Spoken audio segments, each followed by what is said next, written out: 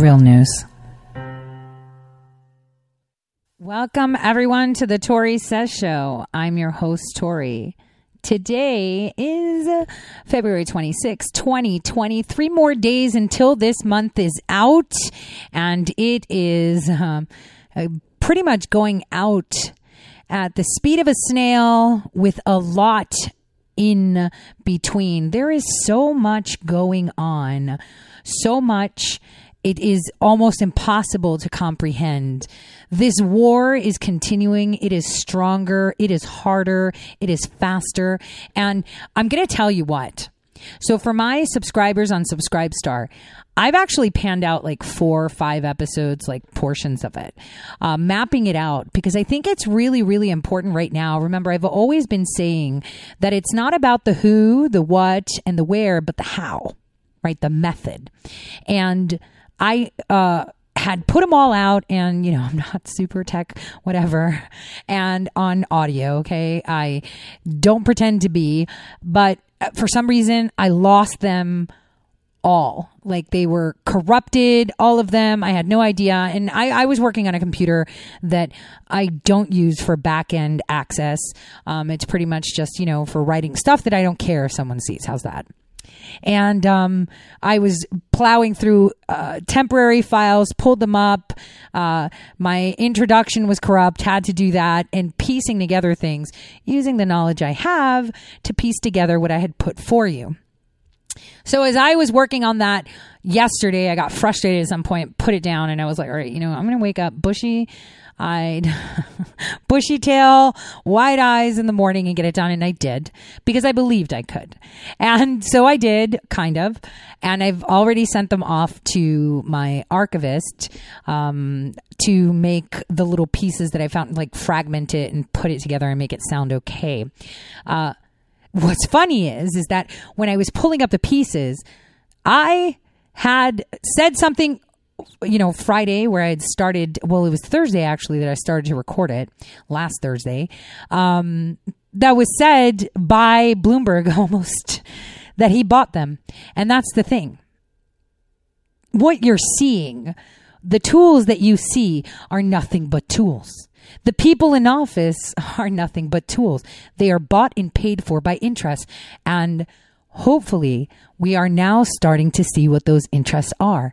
Their interest is a tangible kingdom that they want to hold, mold, and destroy on their own. And we are seeing that come to fruition. The coronavirus, wow, very symptomatic on time, I would say, and on scale. And how the media is trying to cause panic, but not cause panic at the same time.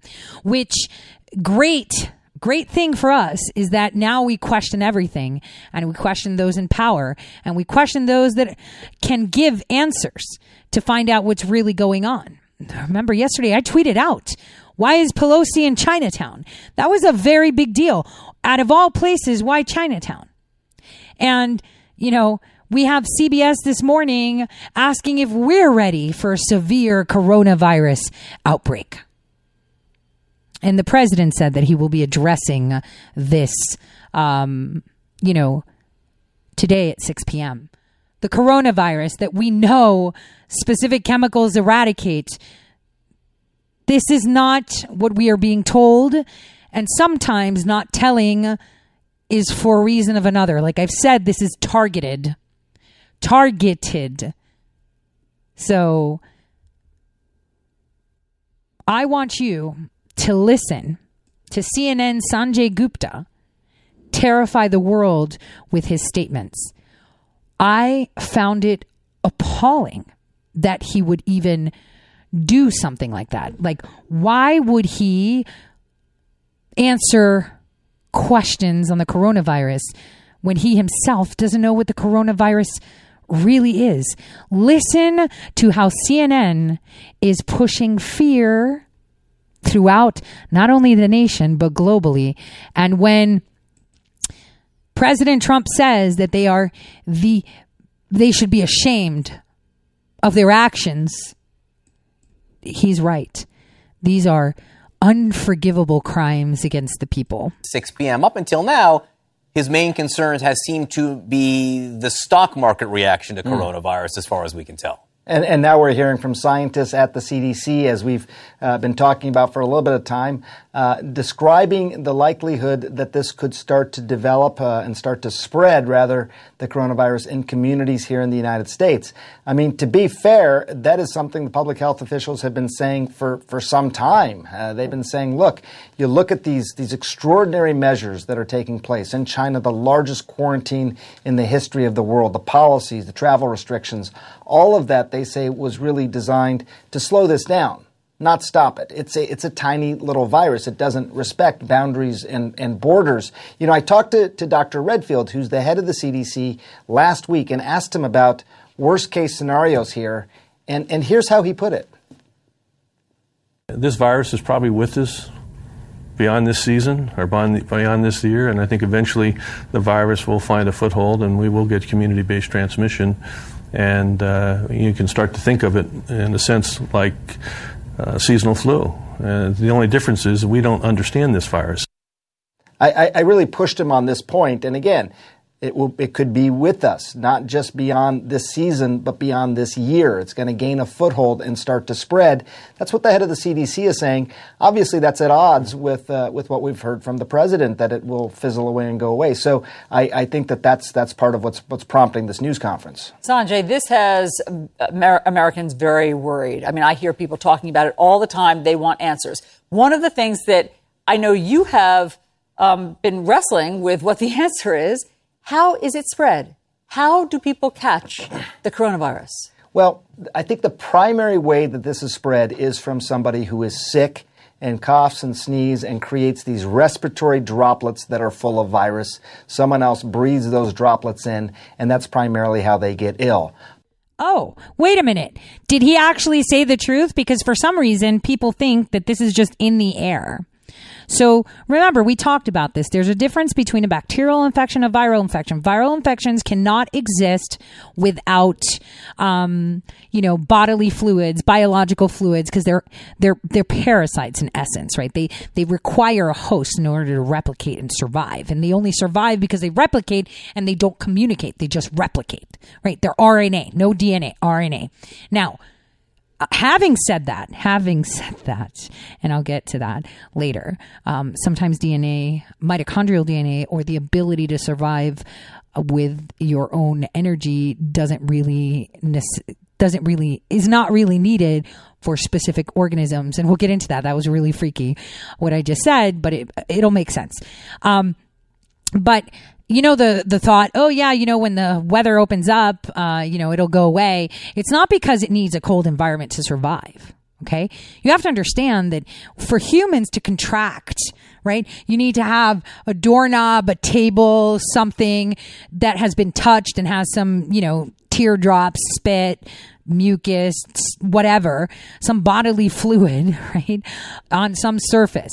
And what happens? Scarves, jackets, hats, gloves, all of those. This is why we cough in our arm, in our elbow and not our hand, because even if you cough, there's a little bit of spit, right? And so that's how it's transmitted. Why? When it's cold, you wear more clothes. And when you're cold, you stay indoors. And when you're indoors, more than likely, you're going to be with more than one person indoors. You're not going to be in a room completely isolated. Hence, the proliferation of sickness. For example, how many of you have ever traveled on an airplane and, when you're done with your trip, you have airplane cooties, right? That's a real thing. You're enclosed in an area with a bunch of people and you're sharing the same air and the same handles, toilets, sinks, everyone's touching everything. Think about it. That's how you transmit a virus very easily. So it's the coming in. So the warmer the weather, the more people are outside, the more people are, not bundling up, right? The more people are not huddled together and not wearing a lot of items or in environments where there is a lot of common touching. Like even rainy season has more statistics. When it's raining, you have more probability of catching a cold or a virus from someone because people use umbrellas and they all put them in one umbrella place. So a lot of people touch that stuff. Hence, blah. So I just wanted to point that out for all those people panicking. Oh my gosh, it's in the air. But we also know that it can stay on surfaces for up to days, and people can touch those surfaces and possibly infect themselves. And we also know, and again, I talked to Dr. Redfield about this in detail, that even someone who's not sick, who has either minimal symptoms or no symptoms, can also shed the virus from their body and potentially be contagious as a result of that. The primary driver is still going to be sick people, but there are these other ways that it can spread as well. How do you protect yourself? How does Allison protect herself from me? Thank you. As I know what she's thinking. Goes on here as I hack, breaks. Up my lungs during commercial break here. No, how do you protect yourself, especially if you can get it from people who aren't symptomatic? Yeah, I hope you're not truly hacking up your lungs in commercial break, because if you're sick, you should stay home. I mean, and that's a basic rule, and people who are healthy should avoid sick people. The basics apply here. You heard Dr. Redfield say this is behaving very much like a flu virus. How do you protect yourself against the flu? Well, you have a flu vaccine, which, by the way, not even half the country gets. That's a separate point. But with regard to this, what would you do to protect yourself from the flu? Avoid sick people, wash your hands often, try not to touch surfaces, disinfect areas that may have been contaminated. And then, if we start to see community spreading, then there's this term that public health officials use called social distancing. Distancing yourself from people at that point, staying home maybe from work, keeping the kids from school, looking around your house and saying, look, if we do get into this point for a couple of weeks where we're worried about community spread, do I have enough supplies in the house to be okay? Do I have my prescription meds? Do I have kids' supplies? Hospitals are going to need to think about this in terms of surge capacity within hospitals. So all these different things go into place. I do want to give context, because all that sounds really scary, and I get it. But keep in mind that for the vast majority of people, even if they do get this infection, they will have minimal or no symptoms. 80%, according to some of the largest studies, have minimal or no symptoms. People who are more likely to be really affected by this are people who have pre-existing illnesses, people who are elderly, similar to what we see with flu. Sanjay, is there any way to capture how worried people should be today on a scale of 1 to 10 from what you've seen in your... Tell us, how much panic should the American people have because President Trump is not capable of keeping the flu under control? Experience with SARS, H1N1, just, your life as a doctor. On a scale of 1 to 10, how worried should the average American be? Right now, I think the worry is still low. I think there's 57 people in this country who have been conclusively diagnosed with this infection. There could be more, again, who don't have any symptoms or have minimal symptoms. But I think we got to take what we're hearing from the CDC, and really make sure that people are acting on that. You hear Dr. Redfield say that, look, this could become something that starts to spread within communities. One person spreads it to 3 people, those 3 people then spread it to 3 more each, and so on. And when you start to get generational spreading like that, it's going to be something that's commonplace. Let me show you H1N1 numbers for a second. Some of you may remember this. This was back in 2009. And some of you remember that I told you that I was fired when I was working on that group with that vaccine that actually perpetuated H1N1. And you know what H1N1 was? Let me explain to you. So for every nefarious activity you want to happen, or for whatever goal you have to do something, like for example, you want to go to the supermarket, what is your vehicle to get there? Your car, your feet, your train, your bus. So for the flu vaccine, right? If you want to supposedly prevent the flu, or change people's DNA so they're susceptible to other things, I'm just saying you need a vector, a mode of transportation. Think of it that way. So they used to use avian cells, meaning chicken eggs. You guys have heard it before, right? They use chicken eggs in vaccines and whatever, right? Well, that was the first year they used porcine cells. Those are made of pork, right? Piggy, swine, okay? And so why did they do this? Because do you remember the avian flu? Oh, that only happened in China. Did it though? Avian flu, a flu that you got because of a flu vaccine you got that had chicken or a specific bird avian cell in it. But we didn't use the same birds here, and it was just a normal flu. Are you understanding where I'm going with this? So the H1N1 was a piggy flu. Why? Because we use piggy cells. And you would say, well, that's weird. We're not supposed to be getting diseases that animals get. Well, if your DNA has a little bit of piggy in it because, I don't know, you got a vaccine that kind of alters your DNA just a little bit while it trains it to supposedly avoid something else, well, then you are susceptible, because then your cells have a little bit of piggy DNA in them too, and that proliferates, so you got a little pig in you. That doesn't sound good. Hence why they're using aborted baby cells to now change the genetic code through vaccinations. And this is why they need Planned Parenthood too, because how else will they be able to avoid all this autism and, all this experimentation? Oh, wait. But wasn't autism like from metals? Well, could it be conflicting genetic codes from vector cells used in vaccines? I'm just saying. So we don't need to listen to how it proliferated and went on in 2009, because we know the science behind it, right, guys? We know that whatever cell you use is what it changes. You want to hear crazy?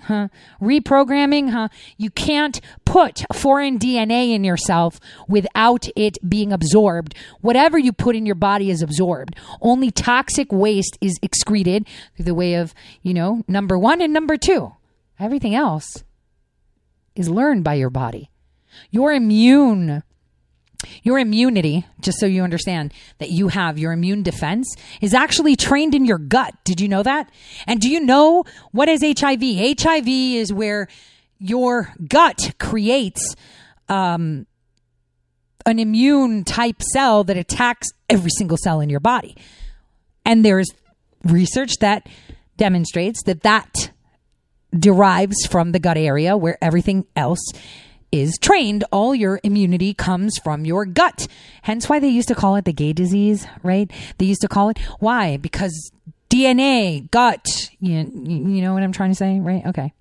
And that's why they used to call it that, because it was easily transferable or manifested.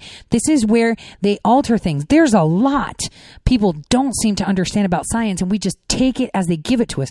But there are steps as to why things happen. A lot of people were, using the simile. Well, when you put a fruit in the fridge, it'll last longer than on the counter. Well, it's not because of the cold environment. It's because it is, in a sense, but not because it's protecting the fruit itself, but it's protecting it from the gases that fruits emit, that are more quicker to go around it atmospherically to degrade it, right? Have you guys seen that the commercials where it's like, oh, buy these green bags and, those ethylene gases won't be coming out and your bananas will stay more yellow, blah, blah, blah, right? You could have it in the fridge or on your counter. They'll still stay longer. Why? Because it takes away that gas. So when it's in the fridge, the gas is just a little bit slower to move. Because, come on, science, right? Air, heat makes gas move faster. When you boil water, gas moves faster, right? When it's in a colder environment, gas doesn't move. It can turn into water or a solid or, condensation, blah, blah, blah, blah, blah, right? Basic science. But here's where we get all the frivolous stuff, where they tell you how much you need to panic and how much you need to worry. Again, weaponizing situations, making the best out of a crisis. Always. That is what they do. The best out of a crisis. So the coronavirus is something that is concerning to the Democrats, of course, and something that everybody really needs to be scared of and panic.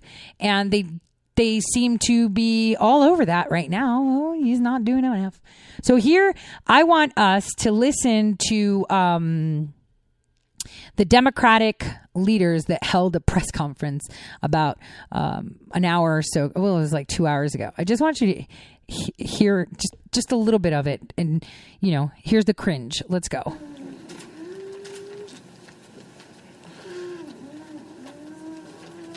By the way, they have kids with tracheal tubes. Thank you for your presence here today at the caucus meeting They have kids with tracheal tubes on wheelchairs, all moaning and upset, being, they need props, and they're using sick children for props. So that's number one. I just wanted to mention that. So that moaning you were hearing were actual children that are severely ill used as props during their press conference. I just wanted to point that out. From Bobby Rush on the anti-lynching legislation that will be on the floor later on this evening. The first time an anti-lynching bill was introduced in the Congress, it was in 1918. And there have been over 200 attempts to get an anti-lynching bill signed into law that have been unsuccessful. We plan to be successful today. There's a companion bill that the Senate has moved on, and we look forward to moving this legislation at some point soon to the president's desk, and we're confident that he will sign it into law. Oh, now that the Jussie Smollett thing failed, right, with the whole, step it up, and oh my gosh, they put a noose around his neck, everything, and it's been time, it's been a year, he's been found guilty. They put another colored dude right on the TV. Look at me, I'm colored, I'm brown, I'm black, you should listen to me because it's really important and you're just going to sign it. Putting it in there. The anti-lynching bill will be so you don't lynch them. In the next coming 4 years, because once the people are fully awake, even though your eye is always drawn to the light, sometimes people prefer to avoid it for survival reasons. But listen, this is a really big deal, okay? Later on this week, there will also be legislation to deal with the rise in the vaping epidemic and the rise of flavored e-cigarettes that are clearly designed to target young people, communities of color, in a way that... Here we go, racist card. Oh, which, by the way, I just wanted to say, I tweeted it out, but I thought I'd mention it. Oh my gosh. So the Department of Justice, I just wanted to, this is kind of breaking. I was waiting for this. Remember how I always said that if Ilhan Omar entered the country with a fake name, with a fake birthday, under fake pretenses, just like every other migrant that came through the Kenyan camp paying dollar on behalf of the Lutheran Social Services. Remember how I said on that premise they should have their naturalization citizenship revoked? Remember when I said that? Well, I just tweeted out that, I tweeted this out about 16 minutes ago, that the Justice Department just created a section dedicated to denaturalization cases. What does that mean? That means, you thought you were slick, or taking away your naturalization. You are no longer an American citizen. Go back to where you came from. What? Ilhan should be scared. I'm just saying that right now. We'll talk about it tomorrow more. Just let that percolate in the background as they speak and tell you all this rubbish. Well, it's not really rubbish. The e-cigarettes and the flavor targeting children is correct. The people of color, so dumb. Like, yeah, because white kids, yellow kids, polka dot kids, whatever kids won't smoke them. It's just black kids they're going after. Jesus. This is the division that makes you sick. Sick. That has devastating health consequences. And of course, most importantly, as we will hear from momentarily, we heard from the little lobbyists on the importance of the continued fight to protect health care for everyday Americans. Our fight to protect people with pre-existing conditions, to lower health care costs, to increase access for every single American to high-quality, affordable health care is not a paper fight. It is a fight with real life consequences. And that is why the presentation from the little lobbyists earlier today and their presence here today has been so meaningful for us, because this is an administration that has systematically attacked the health care of everyday Americans from day one, and has resulted in the loss of tens of thousands of children from their health care providers in a meaningful way, as a recent study just confirmed. So we'll hear. The kids don't even want to be there. They're crying, and they have these kids that have trachs standing there as props, and they're crying in the background, and they're just, like, oh, you want to shut the kid up? You could see the lady doing that mom smile, like, From the little lobbyist momentarily, but let me now yield to our Vice Chair, Catherine Clark. Thank you so much, Hakeem. And I just want to underscore that what we heard from the President in the State of the Union was that he was going to protect pre-existing conditions. Pre-existing conditions are exactly what the... Okay, hold on. We're just going to hold off on the commercial just 1 second. little lobbyists have, and why they are here with their moms fighting for the ACA, fighting for health care for everyone. You cannot say you are protecting people with pre-existing conditions and be in federal court trying to undo the ACA. Wow. Okay. Misinformation. Oh, dear. We're going to break into that right after the break, okay? We need to hear our president's advertisements.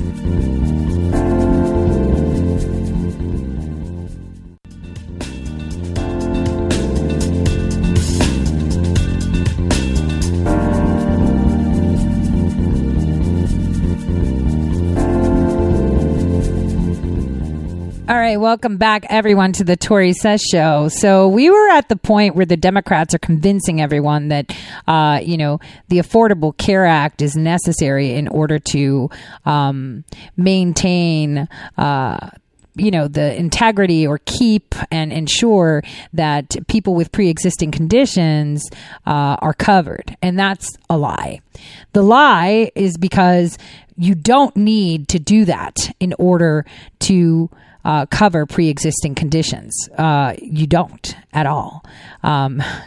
What you need is to make sure that the government maintains the, I would say, point of, how do you say, primary interest in your care. There we go. That's exactly what the Affordable Care Act did. And it allowed for all types of industries to access your health information in that spiel that they tell you, we won't share or disseminate your private health information unless allowed by federal law. Well, that's the federal law that lets your car insurance company access your stuff. That's the law that allows your bank to look into your stuff, your school, your potential employer. That's the law, the ACA. That's why it needs to be shut down. But, facts. We can't have facts, being spoken. So after they paraded these around and this witch spoke, another little girl comes up called the Little Loyalists. Take a listen. Thank you, Chairman. Good morning, members of the press. My name's Elena. I am here with my daughter, Xiomara, along with who you saw, our friends Aaron and Abby. On behalf of Little Lobbyists, we are a family-led group of families advocating for our children with complex medical needs and disabilities. And we are here today because we are concerned about the threats to the health care that our children need to survive and thrive. Xiomara here spent the first 5 months of her life in the neonatal intensive care unit. She was born with serious medical conditions affecting her airway, lungs, heart, and kidneys. She uses a tracheostomy to breathe, a ventilator for additional support, a feeding tube for all of her nutrition, and a wheelchair to get around and explore the world around her. I'm thrilled to tell you that Xiomara is thriving today. She is happy, kind, funny, clever, a little bit naughty. She goes to school and loves to play and loves to meet new friends and go to the playground and read books and paint, and that's all because of her access to affordable, quality health care.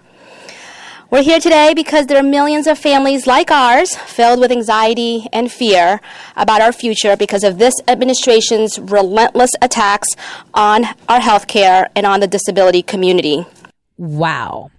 So this is the lowest of the low, to bring your kid out and say that they only have health care now because of this. Well, what happened to all the other kids before the Affordable Care Act? My daughter was in an incubator from May up until August. So tell me again, from when she was born up until August. So that's like, the first few months of her life. She was in a NICU unit, in an incubator. We didn't have the Affordable Care Act, and guess what? Different situation for me. So, but but it doesn't cost. You're not going to go bankrupt, and the government isn't going to hound you down to pay because you want your baby to survive because of XYZ. You know what sucks? I'm going to tell you straight. Hospitals, when they get complex cases with children or adults, do you know how much money they make by researching your health or by adding you as a statistic? Let's see. Let's pretend someone has Addison's disease, right? And, they're being looked at by various doctors. They're running tests. Well, all your tests, all your results are shared with a group of researchers that actually get paid tons of money to research how to avoid that disease. They get millions of funding to research how to avoid it. And where do they get their information? Oh, that's right. You. But in the end, you're paying them to give them information, right? You're paying them to make you better and at the same time give them all your information so that way they can use it and become even richer. So you're paying them twice. One right out of your pocket. Doesn't make sense and it doesn't sound fair, but it's so true. And this is why with neonatal diseases, it's really hard for people to be charged because of the amount of money for, that hospitals get for sharing information. That's another part of the Affordable Care Act that a lot of people don't visit. So shifting gears with the rubbish that they were talking about, I thought that we could actually go to last week. So last week we talked about the European Commission. We talked about their moves. And it was only yesterday through a conversation with a very dear friend of mine early in the day that said, yo, was Pelosi in Brussels? And I thought, oh yeah, it totally was. Yeah, maybe I should talk about it because it's important because there is a picture of her looking not so hot across the table where it looked like they were jumping at her. Funny enough, while she's in that meeting, she's not wearing her little staff lapel pin, right? I just wanted to point that out. But they did talk about it. And there was a congressional delegation with her. You want to guess who else went? Yeah, of course. NATO headquarters, of course. I want you guys to take a listen to a little bit of this conference. You got to be really old to know what C rations are. But this was a very, very special event because of the commitment and everybody that was here today and to our allies that we've got to stick together. And by doing this, this is a big statement, and thank you very much for everything you've done. Thank you.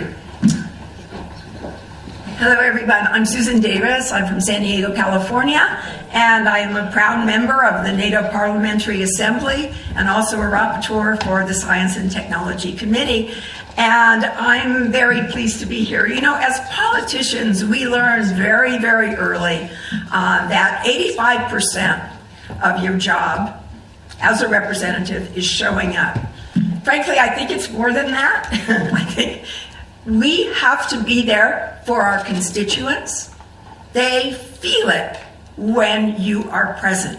And so in the same way, I think it's very, very important. We will always be here in force when it comes to NATO.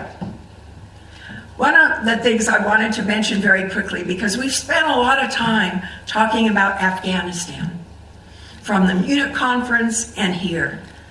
We've spoken with General Secretary Stoltenberg about it. We've spoken with Ambassador Hutchinson as well. And our message is a very strong one. We know that women's rights are enshrined in their Constitution. But we're going to be a little skeptical as things move forward and we await some of the announcements regarding hope for negotiations, hope for a ceasefire. And what's important to recognize is that we're not just talking about women's rights. We know that in the United States as well, just being at the table, why that's important is not always the full answer, but it's... Okay, I want you guys to re-listen to that part. Hold on, let's talk about let's go there. When it comes to NATO. One of the things I wanted to mention very quickly, because we've spent a lot of time talking about Afghanistan, from the Munich conference and here. We've spoken with General Secretary Stoltenberg about it. We've spoken with Ambassador Hutchinson as well. And our message is a very strong one. We know that women's rights are enshrined in their Constitution. But we're going to be a little skeptical as things move forward and we await some of the announcements regarding hope for negotiations, hope for a ceasefire. What? Did you hear that? So women's rights, ceasefire in Afghanistan, all coming down to it, right to abortion, right to choice. What do you make of that? Now let's skip over to the next dude. Committee. Before I was a member of Congress, it was the honor of my life to be an Army officer in the United States Army. And I served shoulder to shoulder with a lot of our allies and partners, including NATO and Afghanistan and other partners in Iraq as well. And I learned during that period that it wasn't just important that we do that, but it was absolutely essential because we could not complete the mission without our partners. We are strong, though, not just because of the commitment that we have militarily, but the alliance that has existed for over 70 years is obviously a military alliance at its... All right, so let's stop it right there. I'm going to give you a sneak peek into episode 2. And I'm going to give you, I'm going to tell you the list of the 5 components that make up our global governments. And that is the Club of Rome, also known as UN/NATO, the International Socialists, the Trilateral Committee, Council of Foreign Relations, and Bilderberg. What this clown is referring to is the power that they have, the mitigating group of 5, right? 5 on 5, man, that mitigate humanity with them, or the hierarchy, or some people like to call them, I don't know, the Elder Brothers. Sounds something like, what's that show called again? The one with the vampire brothers, whatever. Elder Brothers. Don't dismiss it, but don't discount it because it sounds out there. The truth is way stranger than fiction. So this guy is praising them in their home right now. In their home.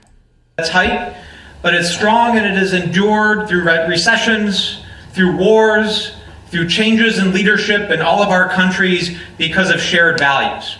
Those values are still as relevant as ever.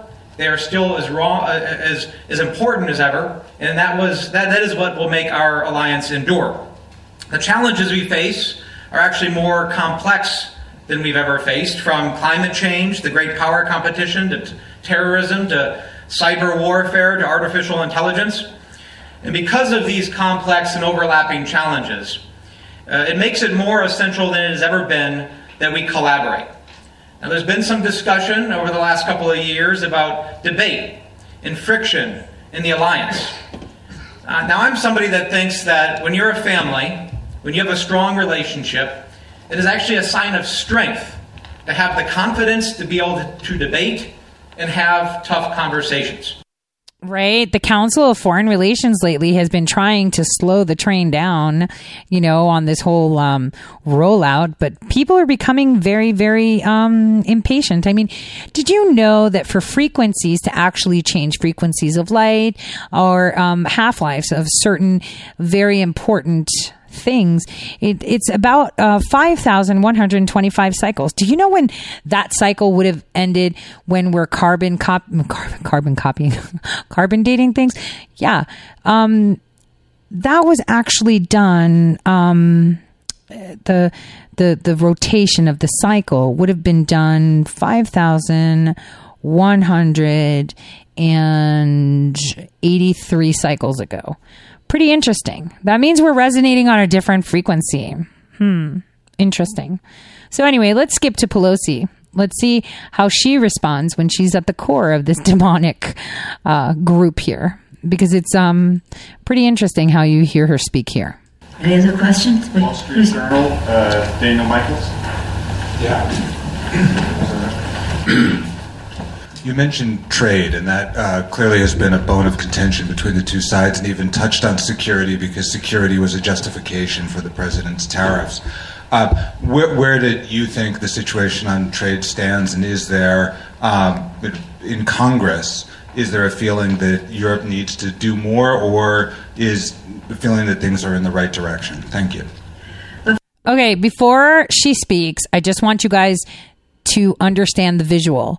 They're all standing on this small stage. They look like they're the kids that are in trouble at the front of the class. I kid you not. because Pelosi got her tushy handed to her because they invested in her. I mean, after all, do you know what? I say it in my second episode, but I'm going to tell you. Did you know that Mueller is part of the Lucius Trust? Just pointing it out. Before I take your question and share it with my colleagues, I did want to call on Mr. Dunn, who is also a veteran who has served our country so well, for any comments he may have on everything else that he has heard here. Wait a minute. They asked her a question, like, is enough being done? She's like, yeah, I'll take your question, my colleague. Let me bring up another veteran, another pony show here that, has served in stuff, and he can, tell you tons of stuff on stuff that we talked about about. Thank you, Madam Speaker. As the Speaker mentioned, I was an Army physician for a long time. It actually has assisted me in my congressional career. We recently had the coronavirus break out, and in my former life, I worked in the Army Institute of Research Institute of Infectious Diseases up at Fort Detrick. So that's very helpful to be able. Interesting how he's at the delegation last week, and then Pelosi went to Chinatown yesterday.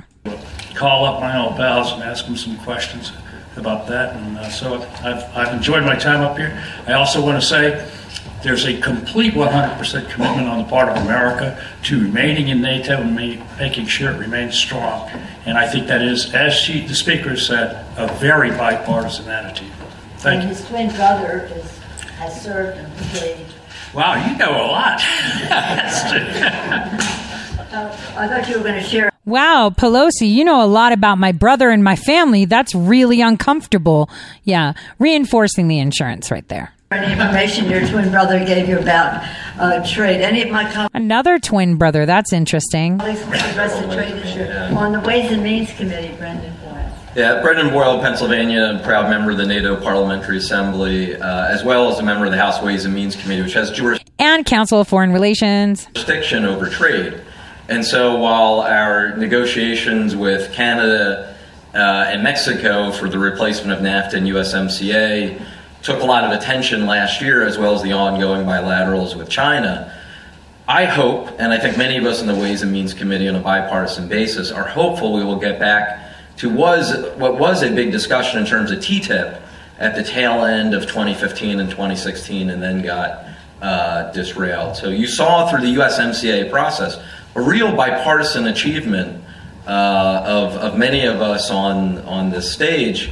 I'm pretty hopeful that we could have a strong U.S.-EU comprehensive trade deal, even with the UK extricating itself from the European Union. The European Union still represents a large percentage of world GDP, a market of almost 500 million people, and obviously a natural partner for the U.S. in terms of shared values. So I am. What shared values? Okay. Communism? Okay. Next.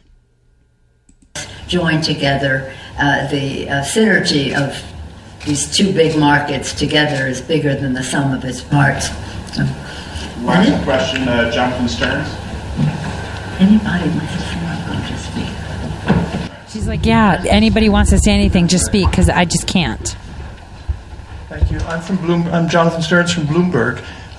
Mr. Speaker, could you please tell us, after your meetings today in downtown Brussels at the Commission and the Council, are there differences fundamentally in your view of the threats posed by Huawei and Chinese technology and the views of the Europeans, or is there much more common ground than headlines might suggest? Question. Let me translate that question. Okay, so Pelosi, you met with the EU Council, and you were kind of sitting in the corner just by yourself, and all of them looking at you. So they want Huawei, they want 5G tech. Your government doesn't. Do you stand by what your government says, or are you with them? Because we need to figure out where you stand. Thank you. She doesn't look happy. But I'll begin by saying this. Wait a minute. The question was like they want her to talk about what's going on. She's like, anybody else want to talk? Okay, let me start like this. As you probably know, the EU has established some criteria that they have agreed to, that if whatever direction a country may want to take, it has to have those certain, I don't know if the word is protection, but those standards set there so that they're not going down the autocratic path, but a democratic path. Now, that's consensus in the EU. Countries individually will do what they do, and as you know, there's some differences of opinion. And we want to point out that while some people say, well, it's cheaper to do Huawei. Well, yeah, because it's a People's Liberation Army developed initiative using reverse engineering from Western technology. So, of course, it's going to be cheaper to put on the market. And if it's cheaper, they get the market share, and then they bring in their autocracy of lack of privacy and other entities. So again, because of price, people are saying, well, I can afford it better. That shouldn't be the reason to take it, because what you might gain in price, you lose in values. In addition to that, there's some economic threats by the Chinese to companies. If you don't take Huawei as your country, we won't be doing these deals. Well, that's totally unacceptable. And again, I would hope that there would be the maturity of these countries to understand that for the benefit of a few corporations, you cannot sell the privacy of the people of your country down the river. But they already did. That's the sweet part. They've already done it, but now they've gotten caught. So they can't do it because it's all out in the open. Because the light has been shown and people are like, well, wait a minute. You're like totally selling my private image. Wait a minute. You're totally letting them hijacking it. Wait a minute. I'm not comfortable with this. Wait a minute. My taxes are not funding this. Wait a minute. Not voting for this. And China's like, dude, you created us. You told us to do this. We're supposed to knock off and slip. Oh, American. I mean, Western. Oh, you mean not American? Oh, so China didn't steal American stuff? Let's just change it and say Western just to make it, let's just cover it up. They're having a lot of slips lately. Seems like, they're missing a few nutrients or something. But that's the thing. China is now supposedly blackmailing them. All for show. This is just an illusion. And, it's so funny because now that they're threatening nations like, the Crown, the EU, because the EU is a nation. It is not the communist experiment, but the socialist experiment, right? There are two experiments going on in the 40s. 45, it was decided, communism, we're going to hit China with it. And then the EU was going to be the socialist experiment. Both failing miserably, of course, but and for all of you out there that think that we're a democracy or we're a republic, you're totally wrong. We have more socialism here than they do in China. And you could take that to the bank. We've just gotten it with installments. Every single aspect of your life is controlled. And you may think it's controlled by a private company, but behind that private company is a government agency. And the government agency is created by private companies because your government is a private corporation. So, Washington, District of Columbia, not really a state. I'm just like,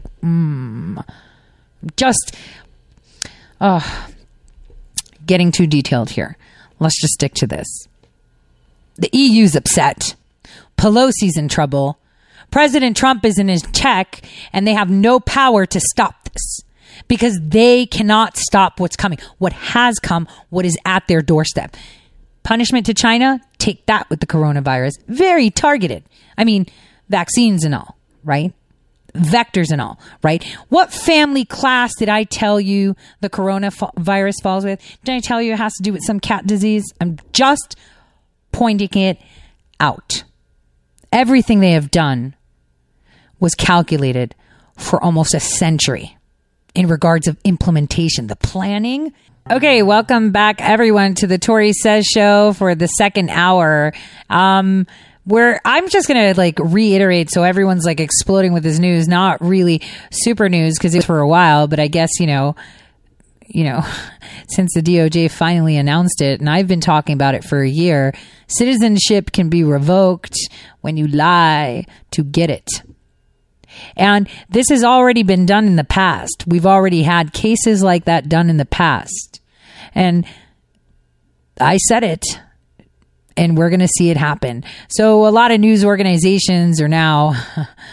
What does this mean? Well, if you falsified your information to come to this country, like your name and date of birth, all that nullifies your application, doesn't it? So But you know what I want to know? And this is going to come back. Speaking of immigration stuff. Do you remember in 2016 where our president was like, what happened? All these people that were put on a plane to be deported suddenly got American citizenship? Remember? It was like 600, 800, actually 1,500. It was that lot that was waiting to get deported, and suddenly they got social security numbers and passports and nobody knows where they are.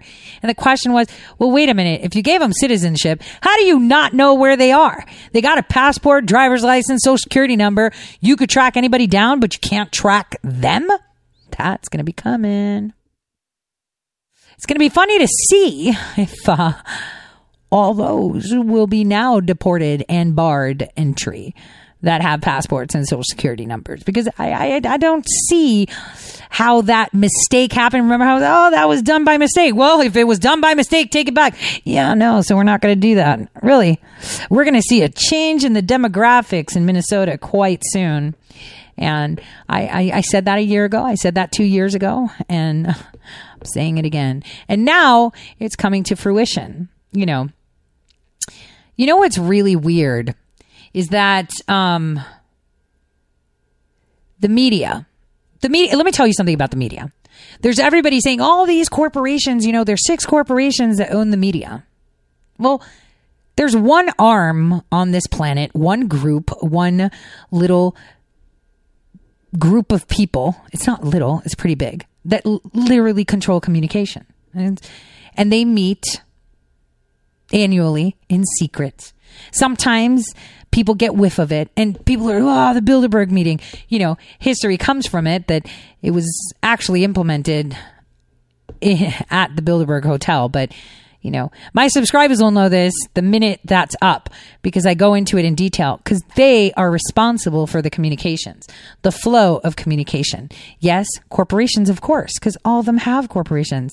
We're talking they're the strongest people on this planet, right? They control what you know, what you see, what you want, what you don't like. Speaking of control in media, I want you guys to listen to Concha making the case that Fox should host the Democratic debate after CBS totally failed. Take a listen. Because it's just not true. Senator Sanders has got people believing something. Mr. Vice President, I was mentioned in this. No. I'd like to respond. Go ahead, Senator. I'm not out of time. You spoke over time, and I'm going to talk. Here's the deal. Joe takes charge over the din. It was a clash in Charleston during last night's Democratic debate, as it seemed like everybody was talking at the same time. Nobody was in control of the CBS News Democratic debate. Here to react and give his assessment is media reporter for The Hill, Joe Concha. Joe, last night, I guess there were 2 objectives. One, continue to hurt Bloomberg if you're the opponent. Mm-hmm. And number 1, damage Bernie, because he's about to run away with this. Were either things accomplished? Bernie got out with maybe a skinned knee, flesh wound, but overall he wasn't hit too hard. Elizabeth Warren has a big problem with Michael Bloomberg. She doesn't seem to with Bernie Sanders, maybe because she only knows that the only way she's getting into the White House is if she gets a VP nod. Look, at CBS, give them credit, because they somehow, in this polarizing country, unified the left and the right in universal criticism of this thing. That was like watching The View. Too docile. Yeah, it was. And Whoopi at least has control of that romper room. She knows when to put people in a timeout. They ran roughshod over the time allotted. And why have 5 moderators when 2 or 3 will suffice? And in the end, Tom Perez, the DNC chairman, said Fox News shouldn't get a debate. And I'm not saying this because I'm on this channel right now. The harshest critics of this network in 2016 said the debate team here did a better job than anybody else, and they'd actually get tough questions on things like coronavirus, for instance. The most relevant story this week, 83 minutes into that debate until we saw 1 question on coronavirus. Sure, and so the DNC did not give Fox any of the debates, but we did a town hall with Amy Klobuchar, and we did one with Bernie Sanders. And Bernie Sanders, who is the number 1 person right now. That's exactly top 3 out of Iowa and New Hampshire. And they did, they second guess our viewers. Our viewers are centrists. Our viewers are independents. We have a lot of Democrats that watch Fox News. Mm-hmm. Yeah, Pew Research showed that there are more people that aren't conservatives and Republicans that watch Fox News than those who do. And if We're you the want number to one channel. Why wouldn't they want to be on the number one news channel? Particularly in those states that matter, right? Let's face it. Elections come down to 7 states. Right. Florida, North Carolina, Ohio, Wisconsin, Pennsylvania, Michigan, and then throw in New Hampshire or Arizona. But yeah, you want to reach those people. You should be on this network. And again, the Chris Wallaces and the Brett Bairs and the Martha McCallums would ask actual real questions about the number one topic for voters, according to Gallup, that is taxes and the economy. And we barely saw, again, anything on that. They want to raise all these Democratic candidates trillions of dollars for social programs, and no one can explain how to pay for it. And again, we had 2 hours last night and almost nothing on that. One comment. I want Mike Bloomberg to somehow rationalize his comment on farmers. No one's asked him about that, and that is the Midwest. I would think. We did get something on the soda ban last night, so we had that going on. By the way, Joe Biden, can you take credit for every bill and every law that was written? I think it loses its impact after a while. Did anyone ask him, why did you make up a story of being arrested in South Africa because of the imprisonment of Nelson Mandela? Nobody could squeeze that question out? Well, there's a little bit truth to that. So a lot of people don't seem to understand that these insurgents, right, had been held accountable before. That's something very interesting, because it wasn't random what he said. It was not random what he said. Because in the past, nations across the planet had tried to hold them accountable. Nations across the planet, people throughout time have tried to capture and hold them accountable. Remember, Putin has put out a warrant for Soros's arrest. I'm just saying. He wasn't lying. It just seems that all the timelines are colliding. It does take a toll on the brain. It does.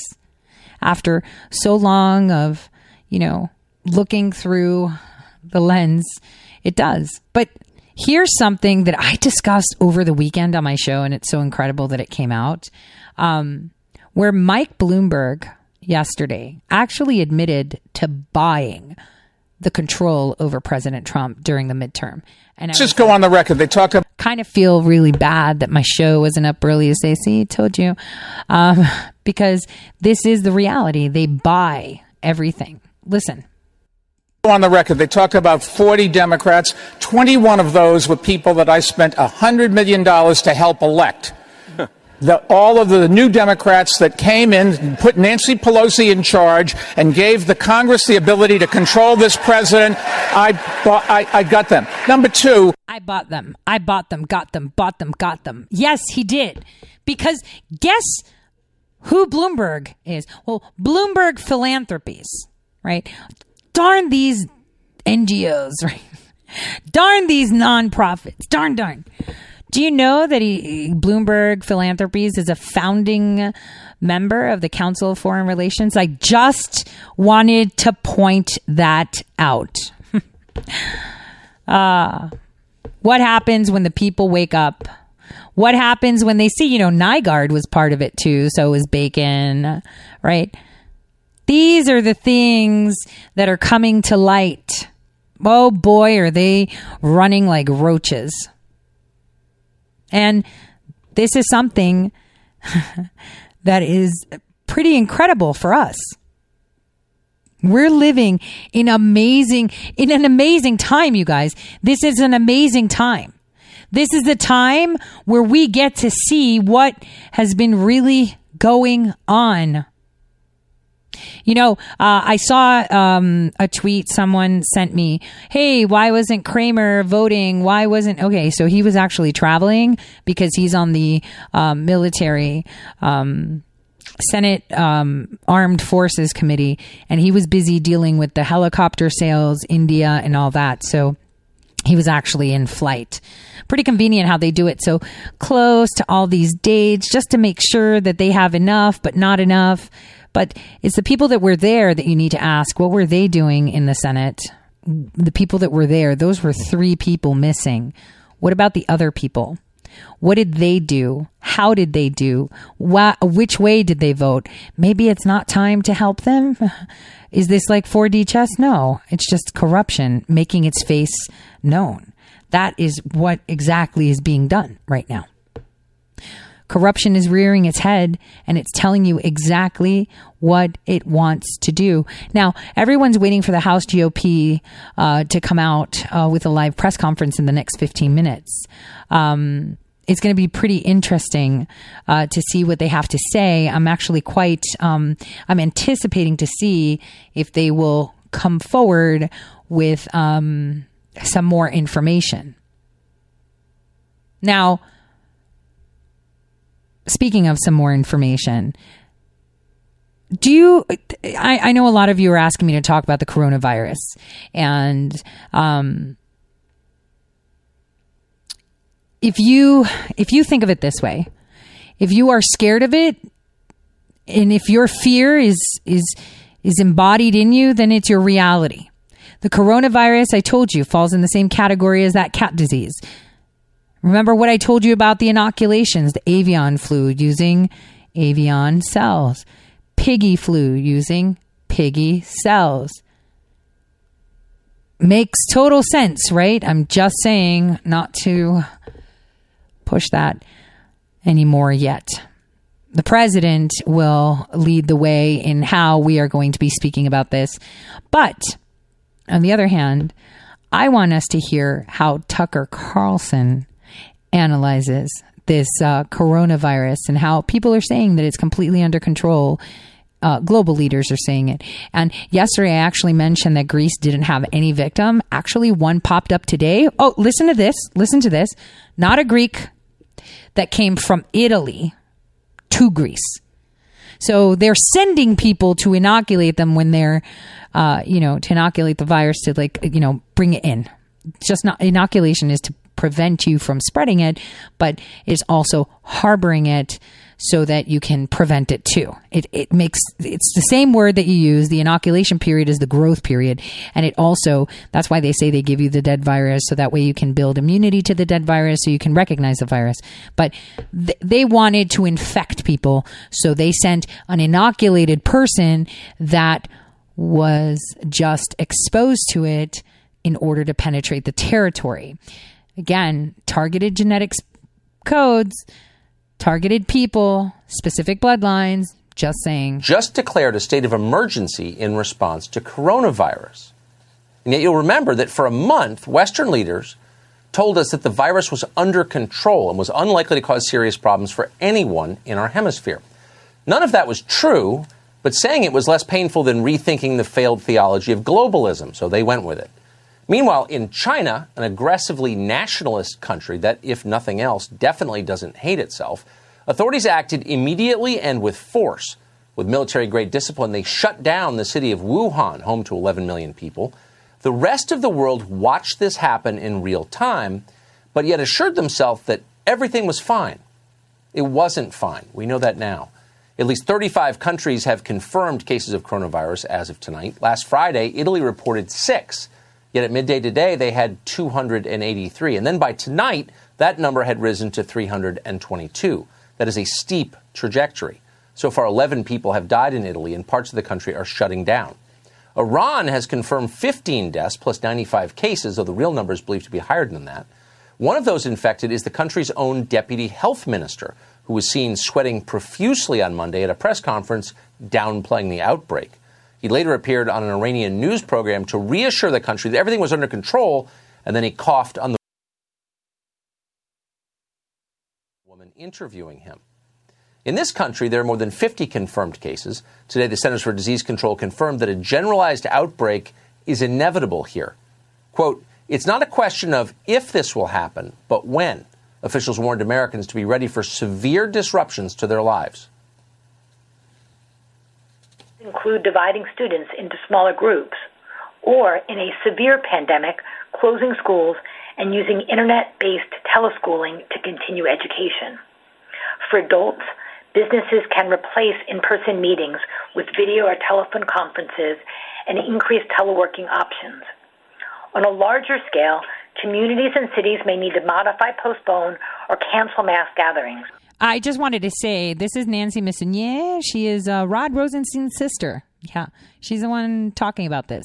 Disruption to everyday life may be severe, but these are things that people need to start thinking about now. People are concerned about the situation. I would say rightfully so. I'm concerned about the situation. CDC is concerned about the situation. So what exactly will a coronavirus pandemic mean for this country? Well, of course, you can't really say. It's impossible to predict with precision. But here's one forecast that caught our eye. It's from The Atlantic. It's titled, "You're Likely to Get the Coronavirus." The piece quotes extensively a Harvard epidemiologist. The article describes him as a cautious professional, the kind of person who carefully considers every word and then backs it with data. What the professor told the magazine is this, quote, "I think the likely outcome is that coronavirus will ultimately not be containable." He went on to predict that in the next year, 40 to 70% of the people on Earth will be infected with coronavirus. Now, not all of them will become ill. Many, he says, will be asymptomatic or feel no worse than they do with a cold. But nevertheless, 70% of the world's population is a big number. In fact, it's 5.4 billion people. Currently, the coronavirus appears to kill about 2% of the people who have it. So let's be generous for a moment and imagine that asymptomatic carriers are not detected and the real death rate is only, say, 0.5%. That would be 1/4 of the current estimates.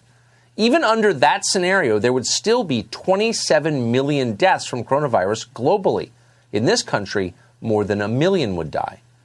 And according to The Atlantic, many experts fear this may not be a one-off epidemic. Cold and flu season could become cold, flu, and coronavirus season for the foreseeable future. Will that happen? Well, obviously, we're praying that it doesn't. But we know one thing. Right now, as of tonight, America is not ready for this or for any major epidemic. Thanks to the CDC's flawed rollout of coronavirus testing, few locations in this country are even prepared to monitor coronavirus. And the economy, of course, isn't prepared either. The Dow Jones just fell close to 900 points today. That's on top of yesterday's 1,000-point drop. Overall, U.S. markets are down 8 to 9% compared to earlier this month. If that continues, it's not good. Yeah, let's tank the economy, take out 27 million people across the globe with a flu that you've probably already had coronavirus. I'm just saying. A form of coronavirus, because this one is the 19 version, right? You have to look at what they're telling you. I'm a cat lady, so I'm good. Per se, cat lady. So I'm good. But this is how they terrorize you. What's incredible is that I don't think people realize the fear politics that are being used. I mean, even Ingram talked about sounding the alarm on her show. Take a listen to this. But first, I've been warning for weeks and weeks to keep an eye on the coronavirus that's spreading from China to countries around the world. My concern was that I didn't trust what China was saying about it. And some breaking news to report on the virus tonight. The U.S. military just announced moments ago that one of its soldiers based in South Korea did test positive for this new virus, the first U.S. service member to be infected. Now, I'm going to take you through how all this unfolded today. At roughly noon, with the president out of the country, the CDC began sounding this alarm. Disruption to everyday life may be severe, but these are things that people need to start thinking about now. People are concerned about the situation. I would say rightfully so. Working with China very much on the virus, we feel that's... Okay, so I skipped on that, but before we hear what you know what? I don't want to interrupt the president. Let's listen to what the president said. We're working with China very much on the virus. We feel that's something, and I have to tell, I spoke to President Xi the other day. He is so committed to solving that problem. He is working very hard. He is very capable. The country is very capable. And it snuck up on him, but I think he's going to do well. Snuck up on him? I mean, I don't know what to say about that. Well, it was measured, and it was diplomatic, and he's on the world stage, so we like that. But I sure wouldn't trust China on this issue at all, for starters. we still don't know what sparked this epidemic. And Chinese censors have also been scrubbing the internet of any real information about what's going on within their own borders. But don't count on the WHO for any help on this. They're basically complicit, in my view, in what China has been doing to cover this up. We look at, the rest of the world would be access the expertise of China. And they've done this at scale. They know what they're doing. And they're really, really good at it. And they're really keen to help. If I had COVID-19, I want to be treated in China. Well, then why don't you go over there and just stay in China if it's so fun over there? Despite all of this, of course, the president and his team do have to prepare for the possibility of outbreaks here in the United States. It's a virus. Viruses travel. Today, his working group was back in Washington, and it got into the specifics. The immediate risk to the general American public remains low. But as we have warned, that has the potential to change quickly. There is now community transmission in a number of countries, including outside of Asia. That's deeply concerning. The usual and appropriate care for most patients who develop the novel coronavirus or COVID-19 would be management at home. Okay, did you hear that? Novel coronavirus, meaning we have coronavirus, is just a new strain. And that's true because viruses mutate, you guys. But I want you guys to know something, okay? They're saying that we can have 100,000 people dead from this, right? Oh my gosh, that's a big chunk, right? That is a lot of people. But in the US, I'm not talking globally, right? So they're saying, but did you know that in 2018, 80,000 people died from the regular flu? I'm just saying, right? Just saying. Did you know that the H1N1 flu caused only 20,000 deaths? That was really bad because now people are susceptible to porcine diseases in general. Now, you know who is most susceptible? And I'll tell you what. It's people that have asthma, diabetics, people that have chronic conditions, cancer, COPD, emphysema, people that are prone to respiratory infections. Like for me, I've had a cold before, and maybe because I've been, because I like to smoke or whatever, that I'm more susceptible, I'll have that cough for like a long time. And just so you all know, I just wanted to point this out because a lot of people don't know this, is that when you have a respiratory virus and you're coughing and coughing and coughing, do you know after a little point, about a week into it with the cough and the nose running and the all ickiness, after a point, you're coughing just because you have a tickle cough. Do you know what that is? That's actually stomach irritation. I just wanted to tell you guys that. So if ever you come to have a cold and then, it stop with the whole, yuckiness and the chucking up a lung part, and you're still like coughing to the point where you're having fits, it's 9 times out of 10 irritation of your throat, and 9 times out of 10 it's from like GERD type things, stomach acid that you don't even realize that are at the mouth opening of your stomach, right at the top, right at the fundus. So I just wanted to say this isn't a big deal. This is a new strain of coronavirus, and for some reason people are blowing it up, and it could be targeted, just done so, to create chaos. Everyone's going to get it at some point. Everybody gets the flu. But, if you feel like, the new push for a vaccine is something you need to do, then go ahead. I'm going to take a hard pass because our bodies are miraculous machines that can do so much better. Now, on that note, we're going to be shifting gears right after this break. So stay tuned. We're going to move this along to another direction. A direction of what's coming in March.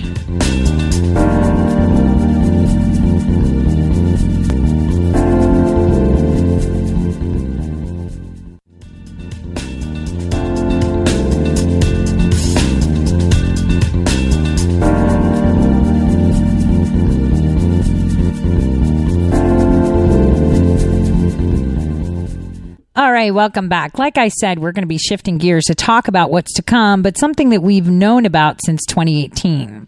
And but before we do that, I want you guys to listen to how President Trump is blaming his critics for spreading panic about the coronavirus. This is very important. So you have to think. I told you who's in control of communications. Think, why is it that they have a problem? And the problem is that we have identified the vector. We have identified the vehicle in which this group of persons that are the mitigators between humanity and them have been made. We made their method known. We understand it. We knew it. Now we have the power to fix it. So what do? They create disruption. Take a listen. Hold on. Let's put this there. Such as the novel coronavirus. By prioritizing funding for CDC's infectious disease programs and maintaining investments in hospital preparedness. The immediate risk to the American public remains low, but there is now community transmission in a number of countries, including outside of Asia, which is deeply concerning. Yes, sir. And we will be learning more about the administration's response in just a few hours when the president will be holding a news conference just announced this morning on the coronavirus. All of this coming amid growing concerns about the deadly outbreak and criticism over the way it's been handled. David Spunt is live at the White House ahead of that news conference this evening. Hey, David.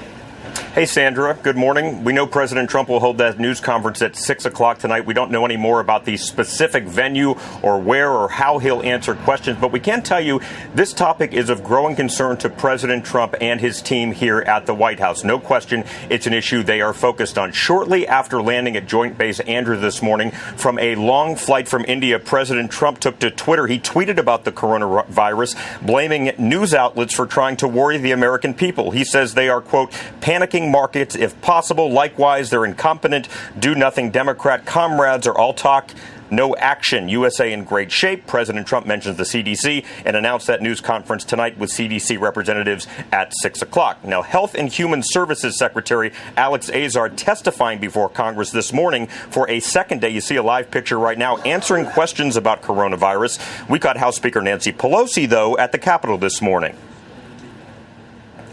So what he's doing is too late, anemic.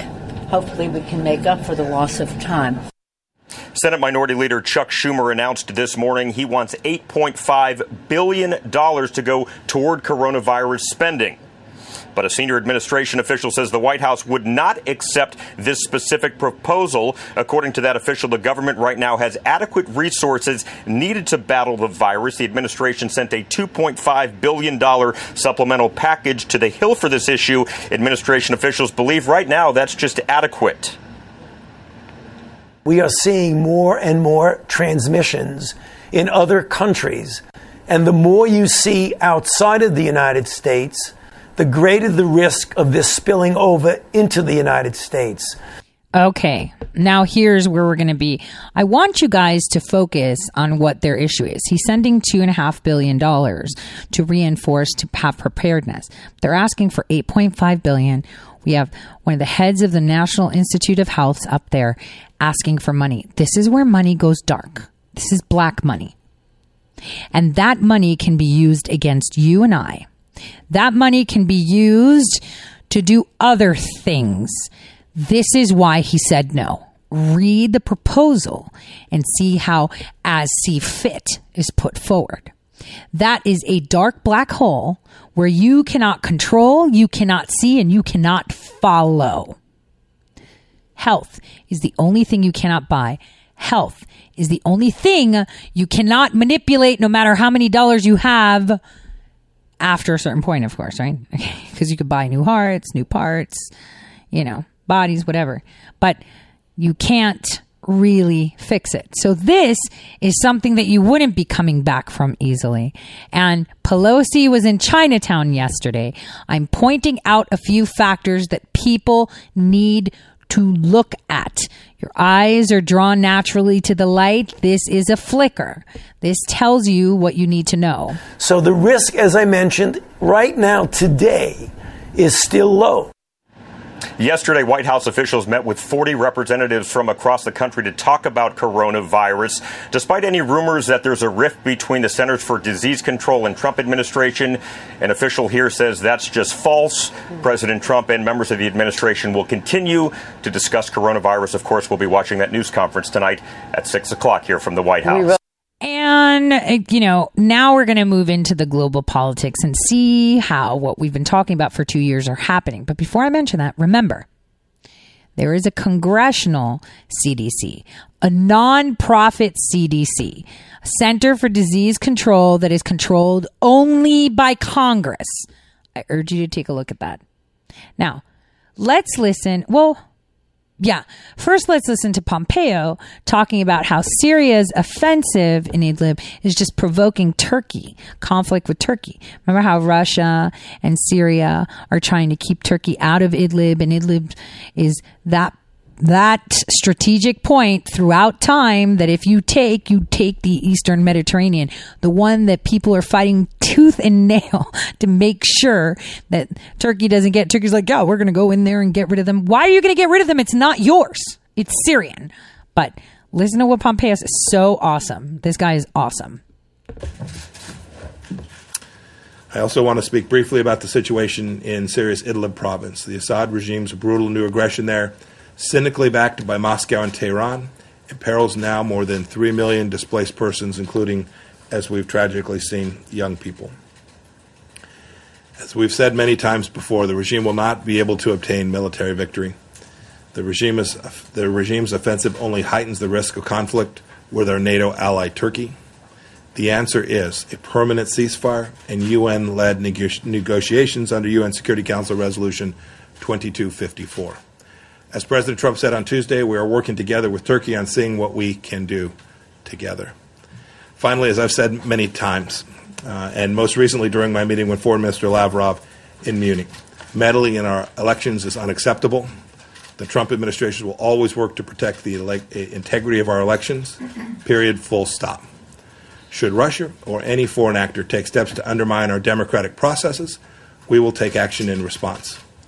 And Russian election interference isn't a problem unique to America. Russians have been sowing division and distrust among citizens of the United States and other countries, from Belarus to Zimbabwe. Options being considered by the United States to respond.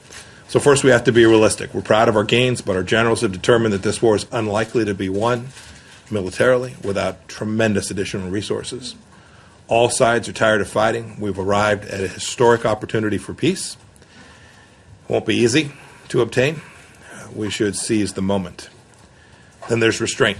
We're currently in a 7-day reduction in violence period that started on February 22nd. In 19 years of war, this is the first week-long break in violence by all sides if we're successful in achieving it.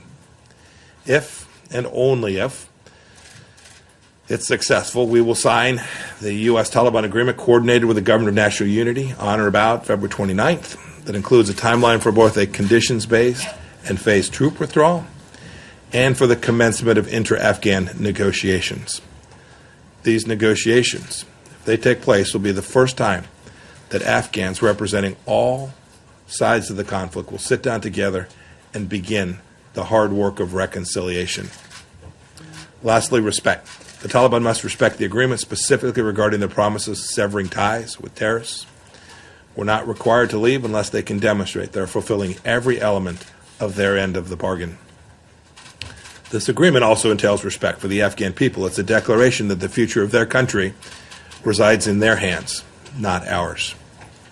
Do you have any thoughts about the passing of Hosni Mubarak in Egypt? And then second... So first, respect our condolences to the family of Mr. Mubarak.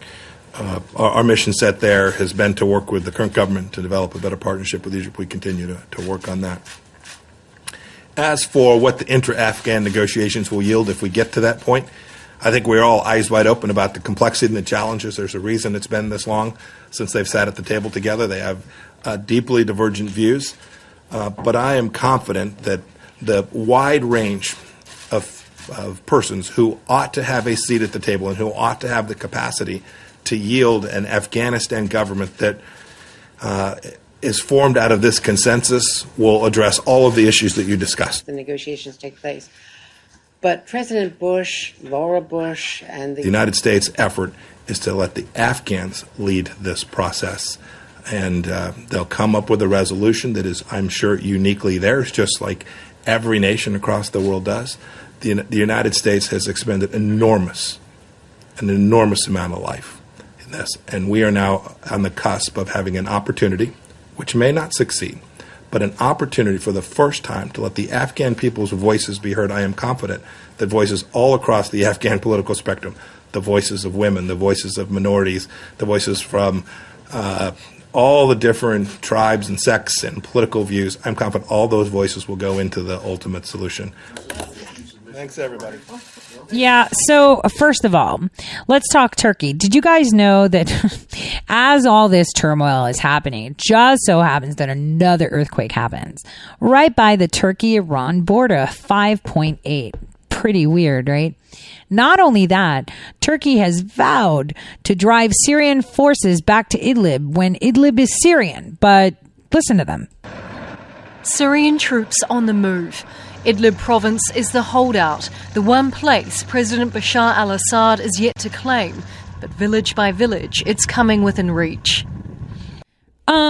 Isn't Bashar the president of Syria? Isn't Syria his? So why is Turkey saying he's not allowed to have it? We are carrying on towards more villages of Mount Zawiya.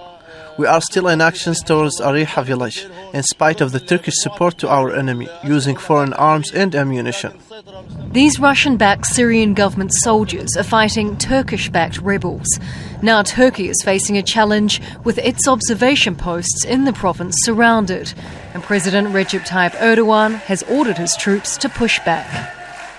Russia does not want to accept humanitarian sensitivity. The time that we gave to those who besieged our observation posts is ending. We are preparing plans to liberate observation posts from the surrounding forces by the end of February, one way or another. He also warned that Turkey will attack government forces anywhere in Syria if another Turkish soldier is injured. 16 have been killed in Syria this month. His speech came as a Russian delegation arrived in Turkey to discuss the crisis in Idlib, although President Vladimir Putin has ruled out a summit with the Turkish, German and French leaders. The fight for control of the province has forced nearly 1 million people from their homes since early December. The UN says more than half of the people now living in places like this are children. We left Aria about 20 days ago. We left under airstrikes with only the clothes on our backs. We were left out in the open and spent some time under trees. We went towards the city of Al-Bab, but we didn't find any place to live, and no one who would let us stay on their land. In the 9 years since the war began, many people have fled front lines for the relative safety of Idlib. Now the front line has come to them. They are increasingly squeezed against the border with Turkey as Syrian forces inch forward, shelling residential areas. Erdogan has intervened, worried about another potential refugee crisis. We are not going to take even a little step back in Idlib. We will push the Syrian regime forces out of the area that we designated and let people return back to their houses. But for now, that's not an option. At least 26 people, including school children, were killed and more than 100 injured this week. Oh, and I just wanted to say the white helmets are there. Like, legit, the white helmets are there. Like, they're wearing shirts that say the white helmets are there. The White Helmets Rescue Group says 8 schools and kindergartens were deliberately targeted with cluster bombs. Syrian forces have captured dozens of towns and villages, and any pushback by Turkey may leave residents in the crossfire. Charlotte Bellis, Al Jazeera. So Turkey wants Idlib. Turkey has designated the area and Syria just needs to get it that, yeah, you may be the Syrian president, you may want this, but I call the shots because I am Erdogan. And that's not happening, and Russia's not letting it happen, and it is all coming to a standstill. Now, while we were listening to those developments, the House GOP leaders came out to make a statement, and these look like your odd pick of GOP leaders, and I want you guys to take a listen. is interesting. We're learning more about the threat that this virus poses. It's very important for everyone to understand that we are united. This is not a partisan issue. We believe, the House Republicans, certainly that we have a duty to make sure that the nation is prepared. Our nation has more resources than any other nation in the world to be able to address whatever threat coronavirus poses, but it's going to require bipartisan action. This is not a time for partisanship.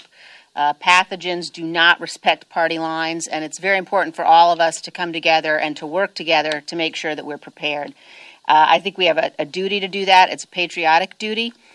We do have the very best infrastructure in the nation. We have in the world. We have the very best ability to innovate, the very best ability to develop whatever responses are necessary, but it's got to happen on a bipartisan basis. And I think it's absolutely clear as House Republicans that we are going to be prepared to stand behind and support whatever resources are necessary for this, to work closely with the president, to work across the aisle with our Democratic colleagues, and we would urge our Democratic colleagues to do the same.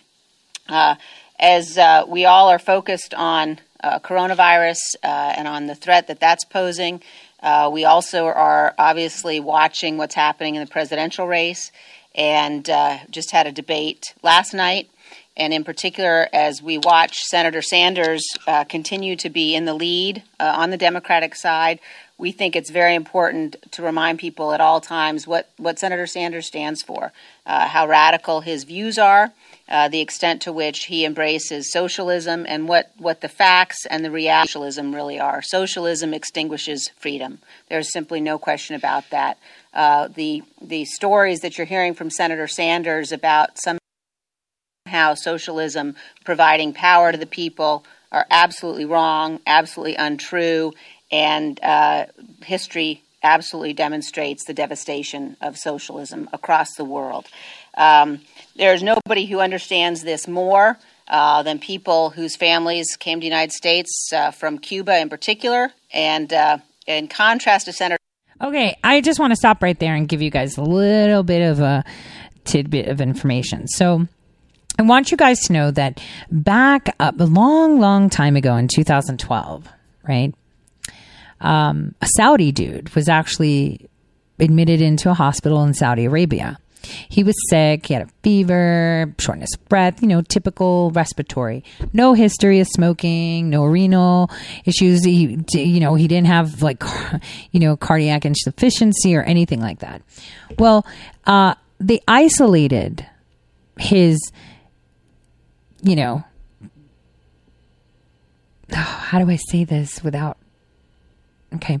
So this is 2012, right? So a virologist actually took specimens, and it turned out that what was identified was a coronavirus, a lung coronavirus. So that was in 2012. Now that sample was sent to the Kingdom of the Netherlands, and they wanted to check to see how it was done. So this sample of this coronavirus was sent to Canada. And it was actually sent to Canada right across the border from North Dakota, right? I think it was outside of Winnipeg, or maybe in Winnipeg. So that one was there in 2013 under the Kingdom of the Netherlands, the same kingdom that requested the first Bilderberg meeting. I'm just saying at the Bilderberg Hotel. So anyway, so it was there when it was. Now, what's really weird, okay, is that last year, so now we're talking 2019, maybe this is why it's called Novel 19, a mysterious package was caught smuggling the coronavirus from Canada. Now, that package was actually tracked to agents of a Chinese biological warfare program, and that is where the virus is suspected to have leaked from Wuhan. So I just wanted to say, if we knew that last year, And we have that from 2012 because you have to think about it. What is Canadian media saying? Is Canadian media telling people to go freak out? They're telling people 4 people confirmed Canada's second case of the novel, new coronavirus. Why are they calling it new when they had it in their lab? Think. Pretty interesting. Where else do we smuggle uranium from? Oh yeah, from the U.S. it goes to Canada and then goes to wherever. What else do we smuggle through Canada? So this is going to get very, very interesting very, very fast in regards to the coronavirus. We're going to hear a lot about it. And yeah, we all might get sick, just like we all might have gotten sick from the swine flu and the avian flu and SARS and. Because people travel. Maybe we should close the border to make sure people don't come in coughing around everywhere. I don't know. Let's listen to what else our GOP members had to say. Let me skip Senator over Sanders, who seemed her. There we go. If anybody wants to know the devastation of socialism and the tyranny that often is accompanied by socialism, I invite you to come and speak to some of my constituents, including the thousands of former political prisoners, and the relatives, by the way, of current political prisoners who are languishing in Cuba's prisons just because they've had the courage to speak for freedom or speak out against the regime. Now, you know, this is not new, what Senator Sanders said the other day. It's been kind of like the calling card from the progressive movement in the United States for a long, long time. But I remind the Senator and the progressive movement that the Castro regime is a threat, not only, by the way, to the national security of the United States, but also to all of the democracies in this hemisphere. This regime has been on the list of state sponsors of terrorism for many years for its support of other terrorist states and organized terrorist groups. We can mention a number of them, but we would not have enough time to do so. Let me just remind the Senator something else. In 2013, the Cuban regime was caught smuggling weapons to North Korea in the largest violation of international sanctions against that country. It has been propping up the Maduro regime in Venezuela with thousands of intelligence operatives, and again, in opposing the Venezuelan people's desire for freedom and democracy. The Cuban regime has been harboring fugitives from U.S. justice, including the FBI's most wanted terrorist, John Chessman, and again, terrorist bomb maker William Morales. That never seems to come up with our friends who apologize for the Castro. 1 second, because we're running out of time. I love the fact that he's wearing his Ashes Proud. I'm not a Catholic. We don't do Ash Wednesday, and our Lent doesn't start yet for me, but I'm proud that he does this. People of just how devastating the Castro regime and socialist regime. I don't understand why the GOP is holding a conference on socialism. You know, I'm going to say this, that socialism has been coming in an installment plan. We are a welfare state. Socialists control labor unions, and they use their money to push their legislative agenda. That's how they work. And although they're yapping, oh, we're Democrats, we love democracy, the real goal is a one world government under the control of those that know better for you. And this is in fact what the International Socialist Society or the Socialist Internationale is. And they coordinate with the other agencies that I told you earlier, which is the Club of Rome, the Bilderbergs, the Trilateral Commission, and the Council of Foreign Relations, all funneling under the hierarchy. And Lucius Group is one to look at. I'm just saying, like, you know, do people actually think that socialism is just you're going to wake up one day and it's just going to be there? No. I'll see you tomorrow. God bless.